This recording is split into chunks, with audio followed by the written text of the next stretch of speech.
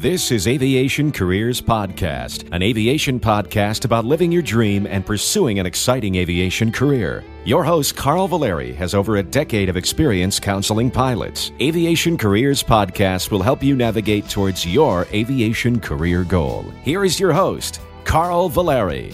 Hello and welcome to episode 80 of Aviation Careers Podcast, a show where we bring you inside aviation careers and also try to inspire you to move forward in your career and reach your career goal. You know, many of you are interested in working overseas because you've heard foreign pilots are paid very well.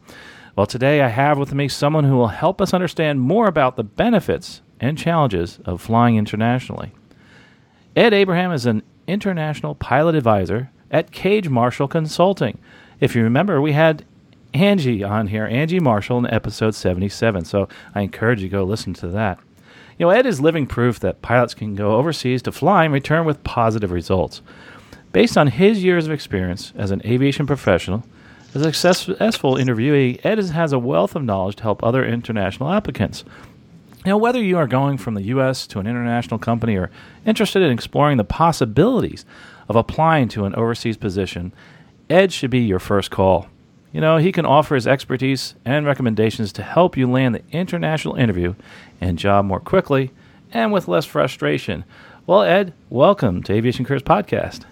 Thank you, Carl. Glad to be here. You know, Ed, what's interesting is the fact that so many people hear so many different things about what it's like to work overseas. They see things on the bulletin boards. They hear their friends talk about it.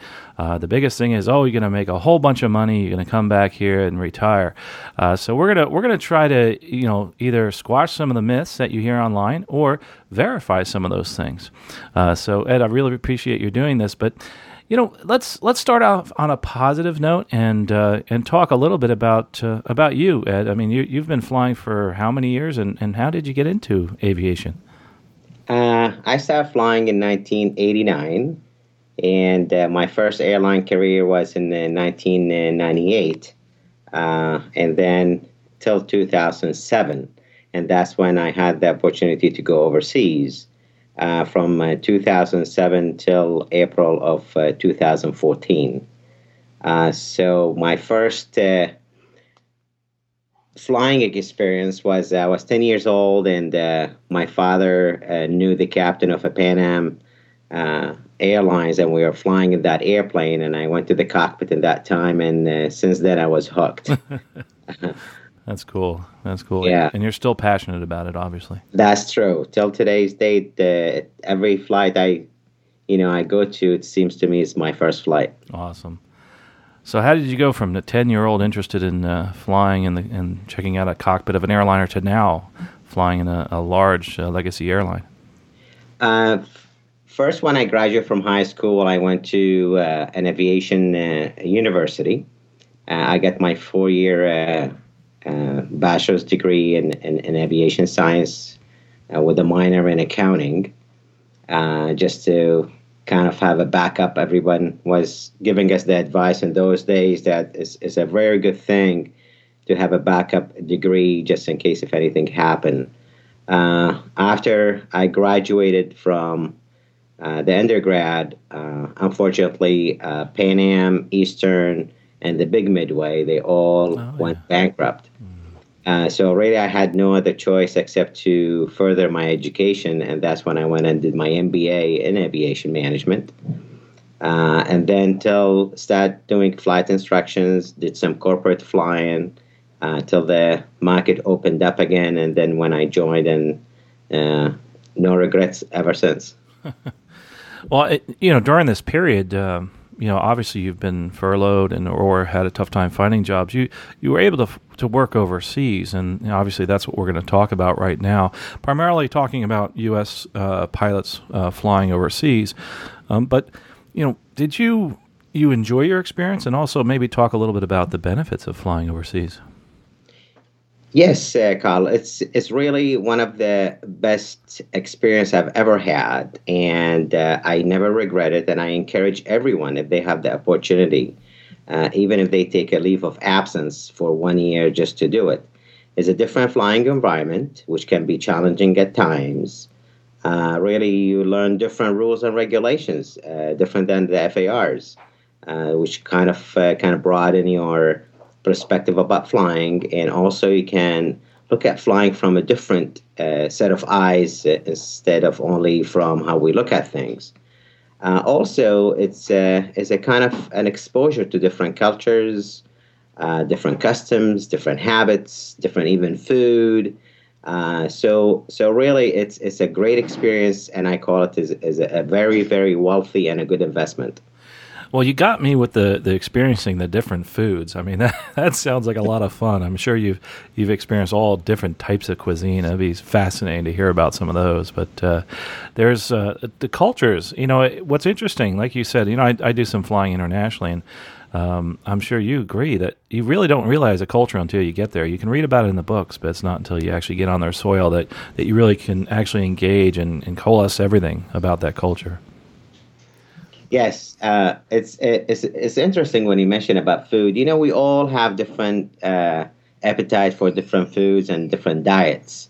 If you are really open to the idea of trying new different food, it will be a great experience for you, because you can really have the ethnic food prepared not to the American taste, as prepared to their own taste. You know, which is really is a completely different. But on the other hand, unfortunately, if you're not very open-minded about trying different food, it can be really difficult at times. Basically, you turn to either vegetarian or you live on fruits and vegetables and so forth. You know, it's interesting you mentioned that, because I did a lot of flying around Mexico for a while, and I did not realize that the food in Mexico is different than the Mexican food we get here in the U.S., much different. So that's a good example. I love the food in Mexico, but that's one of the big benefits, is you get to enjoy that. But there's also, you know, there's a financial benefit, I think, and is that financial benefit real? Is my question. It is real, and it is very, very real. And I tell you, because overseas you get paid on a salary basis, not on an hourly basis. So you know very well, when you start your contract overseas, you can budget from day one how much you need and how much you want to save. Most of the time, you get double the pay, where the regional get paid here, and sometimes up to triple at the amount. Wow. Most airlines, really, the big kind of comparatively the big legacy carrier, even some small carriers, they pay pretty much on average of a legacy pilot here. So the pay, you're absolutely correct. You know, it is, if you go with a mindset of saying, okay, I'm going to go overseas for 5 years because this is my last 5 years of flying professionally, because I want to retire after that. If you're a really determined person, you can make it. Now, you had mentioned about pay. Now, can an FO, a first officer, go over, or is it just captains that they hire overseas? They can go as an FO, but not the opportunity and not there as wide as for captains. The reason behind that, because most of the locals, they start as FO in those airlines. And overseas is kind of a little bit different than here. And what I mean by that is, even though they are private airlines owned by private corporations or private individuals, the country, or there are some rules and regulations, they force them to hire locals. So they have to have a percentage of their pilots as local pilots. In addition, some countries, they make our contracts as an expat pilot up to a maximum of 3 years. So after 3 years, believe it or not, you like it or not, you'll be done with your contract. Of course, some countries, they go 1 year up to 5 years, but some of them are renewable, some of them are not. So as a first officer, what I recommend is, especially in today's environment, because the international market is opened, and reminds me in 2006, 2007, many airlines nowadays, I mean, in the international market, are providing what they call direct entry captain. Even though you've never been a captain before, But if you have a good type rating on that airplane and you were an FO, they don't mind to give you a new type rating as a captain. Interesting. So if somebody, say, has an Airbus or a Boeing first officer type rating in the U.S. and has maybe 5,000 hours, they could apply to be a captain overseas. That's correct, Carl. Interesting. Wow, that's fascinating. That could, I'm sure a lot of people's ears went up on that one. And but another thing too, by the way, you mentioned overseas, just so that people understand what different countries are we talking about? What is the range like you folks deal with? The countries? Yeah, like Europe and that type. Europe kind of an exception. Mm-hmm. Really, when we talk about overseas market, is the Euro-Asia market, the Far East market, and Southeast Asia market, and African and Middle East market. Okay. Yeah, I just want to make sure people had that was clear, because normally you're not going to see so much like going to Italy, France, that type of thing. We're talking, and most conversations are about China as a big one. Everybody talks about China on the forums, that type of thing. Royal Jordanian or any of the Jordanian airlines, that type of thing. That's been also a fascinating of many people. It's been great for people to go over there, especially like you said during the downturns. So. The thing is, though, when they do go overseas, I know there's a lot of challenges for people psychologically, because they're like, I don't think I could do that. It's going to be difficult for me to apply. I mean, how does someone find out about these jobs overseas? Very easy, Carl. I mean, especially when the internet nowadays, basically you can put either certain websites or just put certain countries and put pilots and so forth, and you can find out. But my advice is to start with the airlines themselves. If you are interested to work in a certain country, just find out what is the national airline of that country, and then you can go directly to their website. I give you an example. Turkish Airlines, now they are hiring pilots. The best way to go to Turkish Airlines, go to their website and apply directly to them. You get two benefits by doing this. Number one, you are cutting the middleman, which is the recruiting company.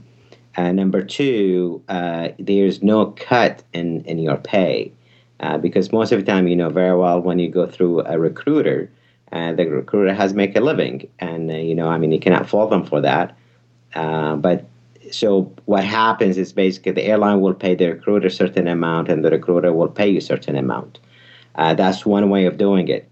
The other way, if you really want to have a big exposure to everywhere in the market, you pick up a good recruiter. I'm not going to mention names because I dealt with many of them, so I don't want anybody to think I'm favoring one of them over another. Right. But if you go to any website of a good recruiter company, especially they are mainly in Europe, and we have a couple of Americans ones. They are not bad. But they will give you a good exposure to different airlines and different contracts, and you can compare. Hopefully, you can compare apple to apple. Great. And of course, I won't mention names now, but we've had some of them on the show here, so you can go back to some of the past episodes and listen to them and see what they think as far as flying overseas. Some specialize in different areas. Some specialize on, say, China, et cetera, and they have certain ends with certain airlines, but like you said, you can go directly to the airline. That's something a lot of people are afraid to do. But how would they, if they're going to apply for a specific airline, they're going straight to it, they might feel like they're alone in the whole process and they don't have anybody else to help them. How can they get help in the process of applying? Cage Marshall Consulting is the best, one of the best places to go to. And this is how I started my process. You start with a good consulting firm that they can give you the layout, they can give you the fundamentals, and then you can build from there. You can build the blocks as you're going to the airlines. So really what you need to do is to find someone just to give you kind of the ropes, the directions, and so forth. And also, believe it or not, we can help them out also during the interview process.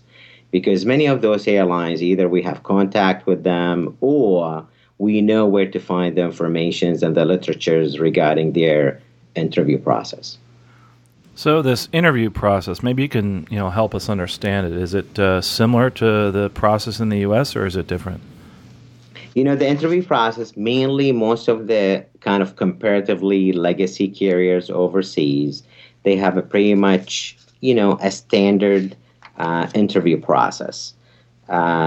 Except some of them, they add a SIM evaluation. Some of them, they add CRM evaluation. Some of them, they add a psych test and so forth. Pretty much they are all the same in terms of the interview process and so forth. A good, reputable airline, that one thing good about them as well, they will fly you over on their airlines or on their metal, depends on where you are located. And they pay for your hotel. They pay, even some of them in China, believe it or not, they pay you per diem when you're there. And they fly you back. And the nice thing about them as well, before you leave home, you will know your itinerary over there, either 3 days, 4 days, or 7 days. And you come back. Some of them, they require a lot of medical tests. Some of them, they don't require medical tests as long as you have your FAA license.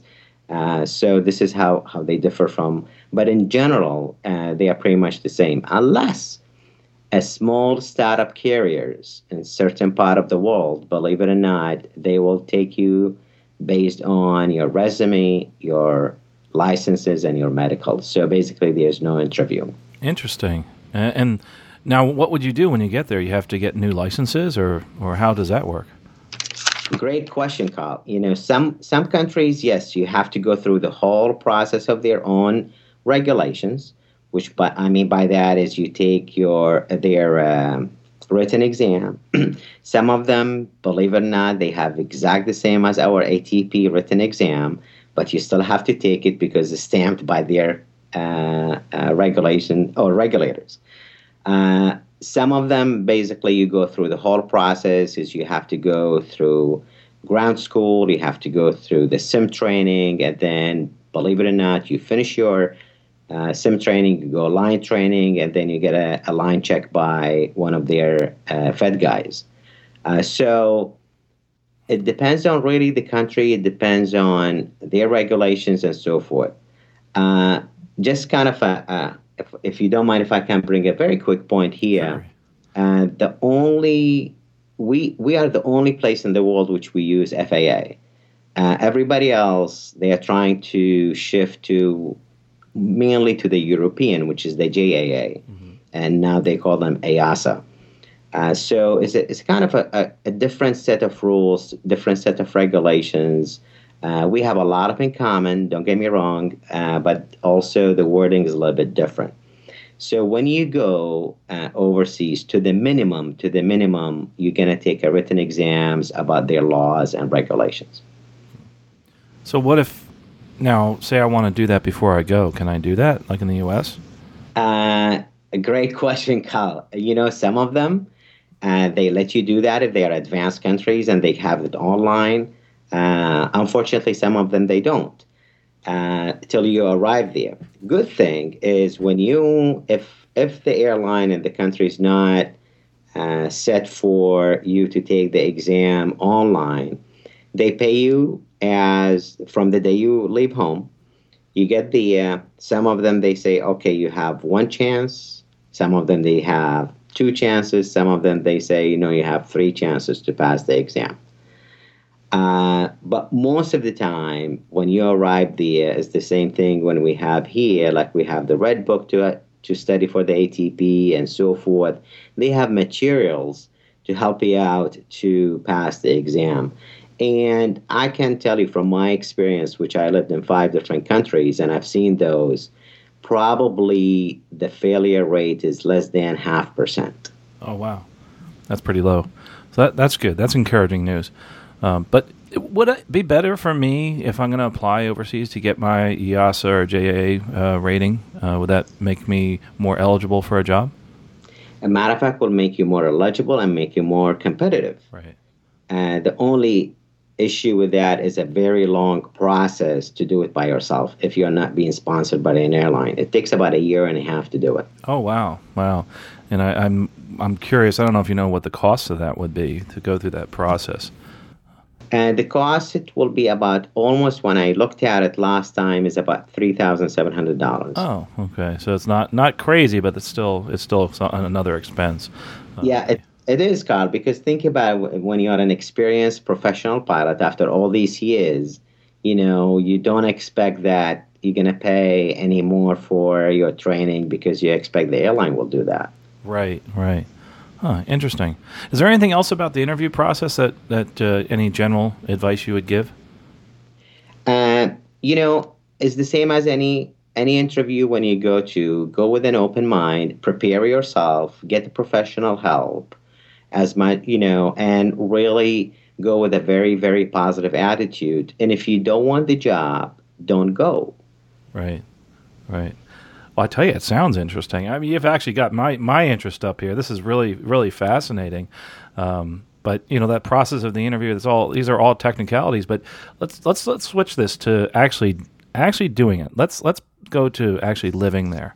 I know that these countries and these communities and all these cultures are wonderful, but I'm sure there's got to be some challenges to living overseas, especially for Americans, et cetera, that haven't been to other cultures. Are there some common things that you've heard that are challenges of living overseas? Yes, there are many common things, but I tell you, Carl, is the challenge starts with applying for the working visa. Okay. It's kind of, a lot of people, they forget that when you go and work overseas, you need a working visa before you leave home. And each country, they have a completely different procedure, different challenges, different requirement when you apply for a working visa. It depends on the airlines that you're applying to. Some of them, they are very well prepared. Even the embassy, they know about them. Some new startup airlines, the embassy has no idea that there's a new airline in their own country. And there's a living example last year in the summer. Certain countries, certain airline, it was a startup airline, and one of the American pilots, he was here, he lives in Florida, so they sent him all the way to Houston to get the visa. The poor guy, he paid the ticket all the way to Houston to go and apply for the visa. He arrived to the embassy, and they told him, well, we have no idea what the airline is. So, I mean, don't get me wrong. By the end of the day, he got the visa, even after 2 tries, and the airline reimbursed him for all his expenses. But I'm just saying, kind of, is when you think about it, you remember when you mentioned kind of there's a psychological things when you're trying to find another place. So this is kind of the first hiccup, if I may call it, But if you have an open mind and you know that, hey, I'm going to a different place, so I expect some challenges, and I look at it from a positive point of view, this is kind of the thing. The other common, really, the challenge is the language. Mm-hmm. A lot of guys, they land in a new country, and they expect everybody, speaks English. I'm sure in your travels to Mexico that's not the case. No. And of course the most frustrating one is when you arrive, the immigration officer, because this is your first person that you have a contact with in that country, and when they don't speak English, and then you kind of try to do everything possible to tell them why you are here, where you came from, and so forth, and so that's kind of one of the biggest challenge, which we all have sometimes. Is a good thing and is a bad thing, because the good thing is force you to learn certain words in new language, and of course, on the other hand, sometimes you can have a hard time, finding your way to go back home, especially after a nice dinner or so forth. The other challenges we may face is many overseas countries, they depend on public transportation. We don't, I'm for example, I always drive my car even to go to the supermarket, and on the other hand, overseas, you see the majority of the populations, they use public transportation.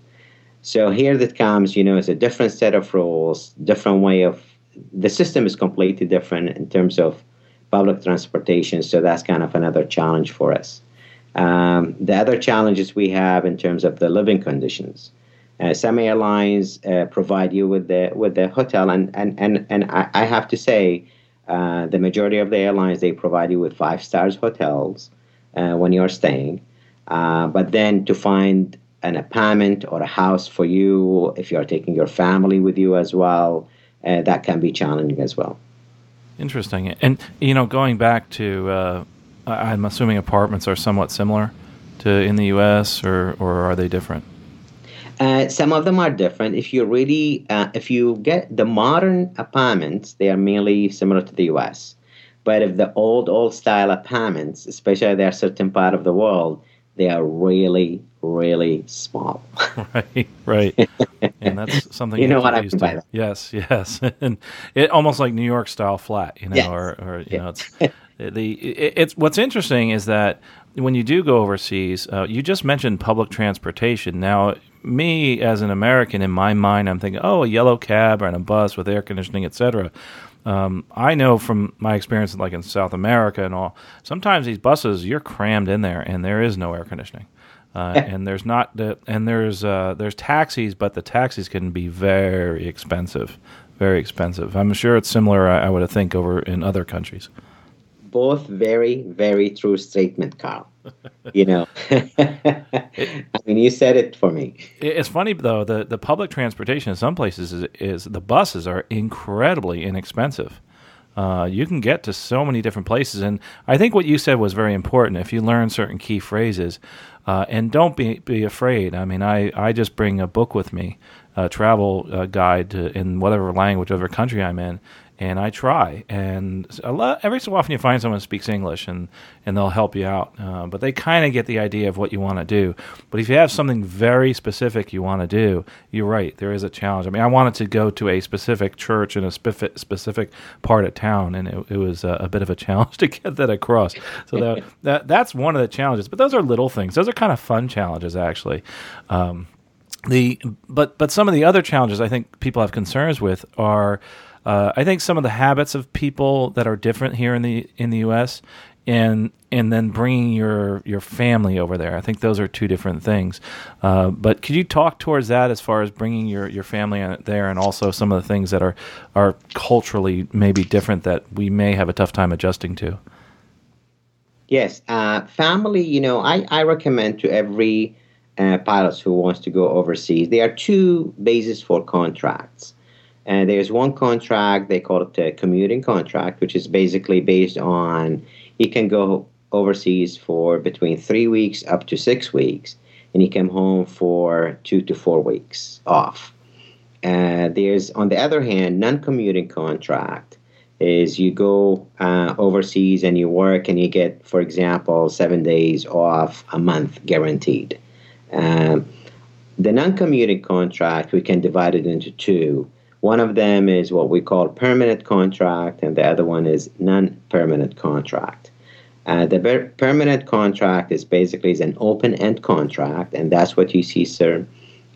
Big international carriers, nationally owned carriers, they provide what they call permanent contract, which is an open-ended contract. This is the contract I highly recommend if you are thinking taking your family with you. If you don't have that contract, it's kind of you're already taking a gamble by going there for probably a year and then coming back home. So if you taking your family with you on a permanent contract, you need to look at a couple of things. If you have kids going to school, so you need to look at their expenses, because most of the schools overseas are private schools. And private schools, especially if they are teaching in English, they are expensive. Some good airlines, they provide what they call education reimbursement. And those, when I looked at all these contracts, because really that's what I do, I look at the contracts and I try to compare them.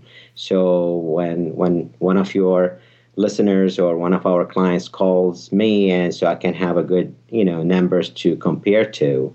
Some of them really they pay the average, international school in that country, which is really good. It's not going to hurt your budgeting purpose. Some of them they pay the actual cost. Some of them really they pay a certain amount, which kind of limit you to the quality of school that you want to send your kids to. In terms of the wife, which is really very, very important, because you know very well if your wife is not happy, you will never be happy. Right. So some countries, the wife can work and can live just as, as any other Western country, that's not a problem. Or even if she doesn't work, she will have the freedom to go out, to wear what she wants. She can drive a car and so forth. On the other hand, there are some lucrative contracts overseas in terms of pay, in terms of benefits. But on the other hand, the wife probably is not going to be that happy because either she cannot drive or she has to wear certain, dresses, or she has to cover certain things, So there's the freedom's not there for her as different countries. So really, before going overseas, if you have a good talk, a good honest communication with your family, and you decide where you want to go, because I've seen those families overseas and I met some of them. Some of them really they are very happy and they don't have any problem with anything, either the Western style or the different style. And some of them, believe it or not, they cannot wait to leave, but unfortunately, because they went on the money was so blinding them that they wanted to make enough money to come back home, either to pay the mortgage or, to have a better lifestyles and so forth. So just to make it a brief, it can be challenging, but it can be rewarding as well, because the kids can learn in new languages. They can have a good exposure to different cultures. The wife can have different friends. She can have good, volunteering work, or she can have also an international experience if she wants to work over there. But the most important thing, I believe, as a pilot, you need to look at when you sign that contract, make sure it's a permanent, open-ended contract if you are taking your family with you. Interesting. That's some great advice. As far as the family is concerned, one of the things that I know I would be concerned with is that my spouse, children, etc., would be able to speak with the rest of the family. Do most of these countries have, say, internet, like Skype and that type of thing, where they can talk to their family, say do video conferencing, that type of thing? Yes. Matter of fact, that's when, I have all these technology with me. I started with Skype in 2007. And, with the FaceTimes and so forth. The difference is some of them, the internet is not on a high speed at everywhere. So that's going to be challenging, because with the time difference, let's say you have 8 hours difference or 10 hours difference between your hometown and the country where you're living in. So, and you want to make a certain phone call because you want to say good night to the kids, or you want to say good morning to them before they go to school. And unfortunately, the internet is not as, the speed is not as, so basically you cannot have a FaceTime with them. Right. And but in general, most of these countries that they are recruiting for pilots, they have an internet one way or another. Interesting. It's funny, that happens in the U.S. too. I mean, it's not, I've been to some places where the internet was horrible and I couldn't Skype my family. So, you take it for granted a lot of times, but there are hotels in the U.S. where you just can't get a good connection. I don't want to mention one hotel. Just last week, I had a problem and I thought, wow, it reminds me like flashback in overseas. And then what's amazing too is though, I was speaking with someone in China not long ago, and the connection was incredibly fast. So you never know what you're going to get. That's true. But I have to say that I have the person that goes there, and this is just my small experience. The person that goes and comes back and is excited is usually the person that goes with a really open mind. I've heard people come back and say it was absolutely wonderful. There are some, though, that say they want to come back as soon as possible. The reason that a lot of people, I think you touched on this, is they go over there and they look at the money and they say, wow, I can do anything. I can put up with anything. But sometimes that's not always true. You can't put up, money's not everything. There's other parts of that equation. And you may not want to live in that situation. And I have seen that where the spouse or significant other has decided, hey, listen, I can't do this, and that's a tough situation to be in. That's true. You're absolutely correct. And my second overseas contract was in that situation. The money was so good that you cannot say no to it. Right. But unfortunately, the place was, really, I always tell clients that when I talk to them and I mention to them, I said, you know what, when I give you $25,000 a month in your bank, the first time probably you look at it every day. Right. After the deposit. And then the second month, probably you look at it every other day. The third month, probably once a week. And then the fourth and the fifth, and you see what I'm going. Right. And then by the first year, first of all, you take it for granted that you're going to pay $25,000 every month. But then you start looking at things are fundamentally important to you as a human being. And the money will lose its value. Right. So you're absolutely correct, Carly. Money, yes, is a great tool that we can do certain things in our life, but you're absolutely correct. You're going to be happy and you're going to be satisfied with what you're doing. Oh, yeah. Yeah, it's interesting you said that. Some people ask me about my career and say, well, wouldn't you want to go here or there? I said, well, I'm happy. Why would I want to change that? It's not just about the money. It's about being satisfied. And that's in anything in life, just in general, not just flying overseas. But, you touched on something there that I'm kind of interested in now. So the money, let's get a little more granular with that if we can. Let's look at a regional pilot, somebody who's flying anything from a Embraer 190 to a 145, that type of thing. Are they able to make a good living over there? And is there some numbers you could throw out, like average or a range that they could expect to make? Yes, for the regional pilot, that's kind of where really you see, I met most of the overseas expat pilots. They come from the regional market. And when you look at the average average American regional pilot, how much he or she makes compared to overseas, on average, you are going to make about 2.3 times of what you're making here. Wow. Wow, that's pretty good. Yeah, so that's on average, So that's why it is a very lucrative. But as I mentioned, in addition to the money, as a professional pilot, you will learn so much more in terms of flying. Even, believe it or not, you will learn about your own airplane, because overseas is a very kind of a different environment. It depends on you as a pilot more than as a system.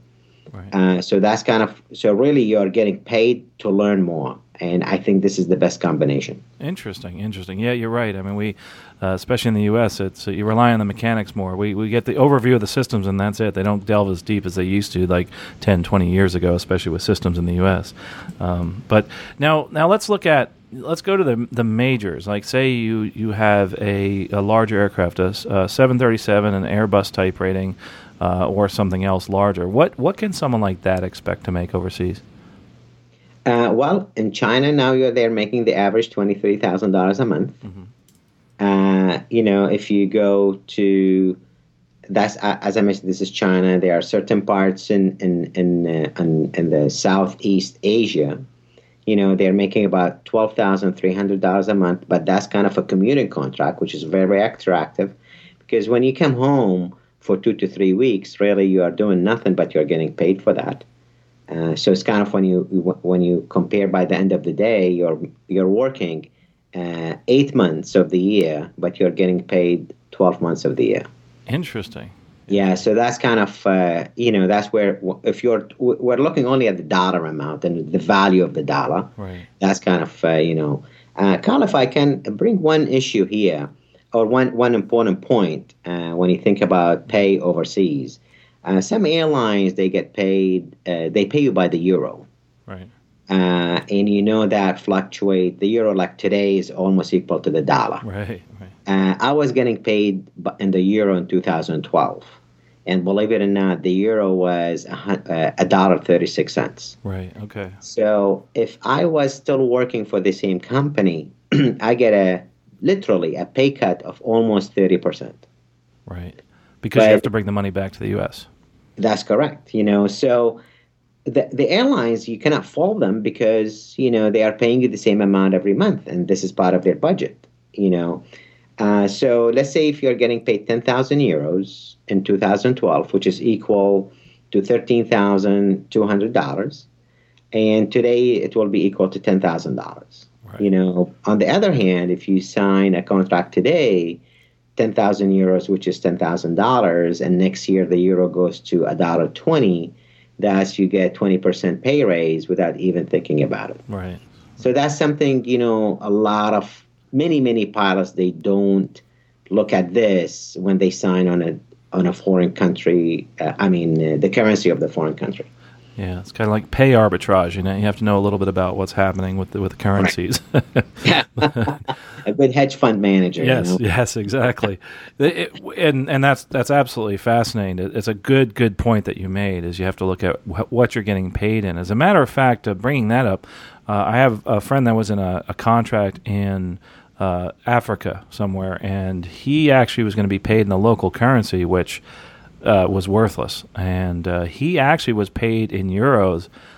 He had to bring it over in a duffel bag. Probably I know who you're talking about. Yeah. Because I worked in Africa. Yeah. Oh, okay. We'll talk later about that. But it's absolutely fascinating to see the challenges that are involved in just a pay alone. What do you do with your money? How do you handle taxes? I mean, how is that? I guess that's a big question I hear. Is like, well, do I pay the taxes overseas, and then do I have to pay the taxes back here in the U.S.? Not that we're giving tax advice, but in general, what happens? As I mentioned, I just want to make sure I'm not a tax advisor. So this is not a tax advice, right? But this is kind of just a general talk, to for a layman person. Basically, there is, nowadays up to $97,000. The first $97,000 is tax free. But there's one trick to that, is you have to establish the first year of going overseas that you have to be outside the country for 330 days the first year. Okay. So if you're on a commuting contract, this will never happen. So you have to pay taxes on every single dollar you make overseas. Gotcha. But if the first year you try to manage to be away from home or away from the U.S., on a 330 days, that will get you a status of an expat pilot or an expat person. From there, you're going to have what they call, the 97,000 mark. So the first $97,000 you make is a tax-free. And then after that is basically, there are two ways. If you are going as a subcontractor, you're going to file Form C, and of course, if you are going as an employee, you're going to file as a W-2 form, which is the 1040. Right. Airlines overseas, some of them, they pay taxes on your behalf for that country.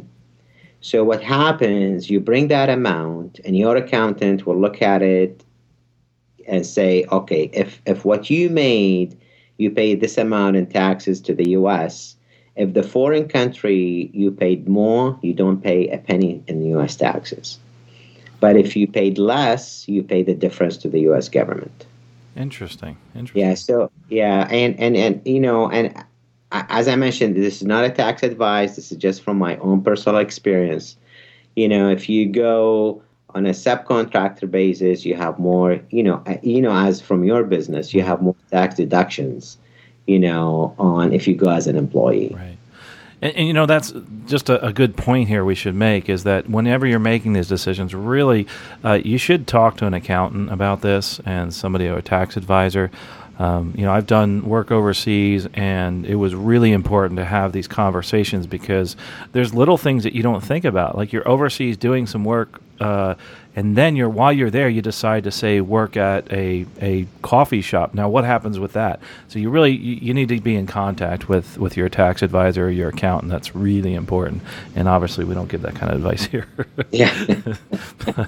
but we're on the subject of compensation. Do they provide benefits? Like, what if you get sick overseas? I'm glad you asked this question, Carl. Yes, benefits are there, and most of the time is basically what we call the basics benefits, like medical, transportation, accommodation. But let's talk about the medical, because it's a very, very important, kind of part of your contract. If you go, as I mentioned, on a permanent open-ended contract, most of the time those airlines, they will provide you with local insurance. Sometimes this insurance is only valid in that country, and of course only when you're a pilot flying their own airlines. That's a different scenario. That will cover your family as well, and it's going to be very, very similar to the U.S. Another things to look at, even within those contracts, is to find out where do they cover you, because do they cover you in basically a public clinics or private clinics as well at your choice. So this is kind of a very important, kind of points to look at your medical contract. On the other hand, there are some countries, believe it or not, till today, all their medicals are free, which is basically a public medical service. There are some private clinics, but those are meant for very, very wealthy people, or there are certain things. So even though two different airlines in that country, they provide you with two different contracts, and they say, we have, the medical benefits, but if the country basically provide public free medical service, so really your medical benefit is not much to count for your total compensation. Right. So kind of really, and when you want to think about it as well, there are some countries you go overseas, which I experienced it myself, even the private clinics, and I can tell you because I've been in one, and top-notch equipment, top-notch doctors, believe it or not, the doctor visit was $20. Wow. And the doctor, I remember in his office, he has his diploma behind him. He was a Harvard graduate. Wow. Interesting. So, yeah, kind of like you look at it, it's like, okay, I'm going to visit with a Harvard graduate physician, at a private clinic, and guess what? He's charging me only $20. That's so do I really want to have my medical insurance part of my compensation, or shall I negotiate my contract and I say, you know what, I will take care of my insurance, but pay me more. You know what I mean? Right. Wow, that's some great advice. Something else to think about. And Ed, that's why you do what you do is these are the specifics that I think are really important, and is to talk to someone like yourself that has a lot of experience with this.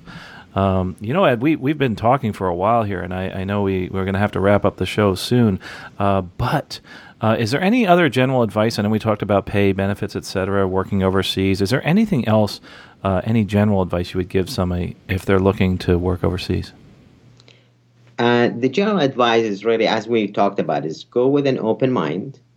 Try to think about it as an experience, as an investment in your both profession and your personal. The way I look at it also is before you make that commitment, try to go and visit that country, because even for a week. Because sometimes when you go on land in that country, when you start dealing with them from the visa process, the immigration process, and then when you land there, you look at the whole city, the country, and so forth, you can have a good idea, what are you going yourself into. And believe it or not, sometimes, which I tried this in Africa, the airline paid for me to go over there for a week and back. And that's before even I signed my contract with them. So this is my general advice, is basically when you look at a contract, first of all, think about, is it going to benefit me from a professional point of view? Either you're getting a better airplane or a new type rating, or am I getting something when I come back home? It will benefit me. That's of course the first thing. The money, we talked about it, is enough, and we don't have to talk about that anymore. But in the same, my really major advice is, especially if you're going to take your family with you, is go and visit that country for a week, and so you can have a good idea what happens. Awesome, and this has all been terrific advice, guys. Ed, I could speak with you for hours about this. I'd love to hear all your different stories, and it's fascinating some of the things that you've done. But I tell you, if someone's listening right now and they're really interested in doing this, is there some way they could maybe get with you and learn more about living overseas, working overseas, and applying for a job? Yeah, if they go to Cage Marshall Consulting website, all the contacts that are available there, and they can call or contact me anytime. And really, that's what we do. We try to help everyone. They call us, to give them an honest, straightforward advice. And, I can sit down and talk with them and answer any questions they may have. And they can call me or Skype me, or I'm available in many, many different ways that we, in today's environment, really we can talk to. But Cage Marshall Consulting is probably the best way to contact me. Awesome. And I'll tell you what, we'll put a link in the show notes at aviationcareerspodcast.com/80. We'll put a link to Cage Marshall Consulting. Also, make sure you listen to the interview with Angie Marshall. She's actually a principal there, and she's a wonderful person to talk to. And so is everybody there, Ed, yourself, and Cheryl Cage. I've worked with her in the past years ago. Just some terrific people at your organization, and did a great job. Can't speak more highly about Cage Marshall. I think done some great things, especially for furloughed pilots in the past. Also, if someone has a question, if you don't mind, I'll forward you the email because we get a lot of questions, and maybe you can get back to them on that. So I hope you don't mind doing that, Ed. It will be my pleasure. Awesome.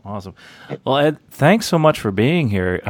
We could pick your brain all day, but I think this has been awesome, and you've been very encouraging, and I've learned so much from you. Thank you, Carl. I really appreciate the time, and really I wish everyone the best of luck. Thank you. And if you're listening right now and you have some questions for Ed or for us, we have a couple of ways that you can get in touch with us. And one I forgot to promote in the past year, but it's our phone number. Our phone number is 347-699-4647. That's recorded, and if you want, we can put that recording online, or if you don't want it to be put onto the show, we will hold that back. If you have questions for any of our guests, we can also do that. And by the way, that spells Dip My Wings. That's an easy way to remember it. Dip My Wings. 347-699-4647. Of course, you can go to aviationcareerspodcast.com/contact and click on the form, or send an email, feedback@aviationcareerspodcast. And of course, all the social medias, you can check out those on Facebook and on Twitter, etc. Like I've said before, it's important for you when you're looking at getting into any career and moving forward to do something today to move forward. Of course, if you're driving your car right now, don't do this, but stop, call somebody, find out some information. Say you're interested in this. Say you're interested in flying overseas. Jump on the internet. Go to Cage Marshall Consulting. Send us an email. We'll get you in touch with Ed. But do something small, because you always want to keep moving forward in life in general. Well, folks, this has been terrific. I hope to talk to you soon. We'll talk to you next time. Safe flying. And like I said, do something right now that can move you forward in your career. You have been listening to Aviation Careers Podcast, an aviation podcast about living your dream and pursuing an exciting aviation career. This aviation podcast is produced by the Valeri Aviation Corporation. Although host or guests may receive compensation for products and services discussed in this podcast, compensation never influences our opinion. Before purchasing any product or service, you should always do your own research. Music by Billy Wheeler. All rights reserved.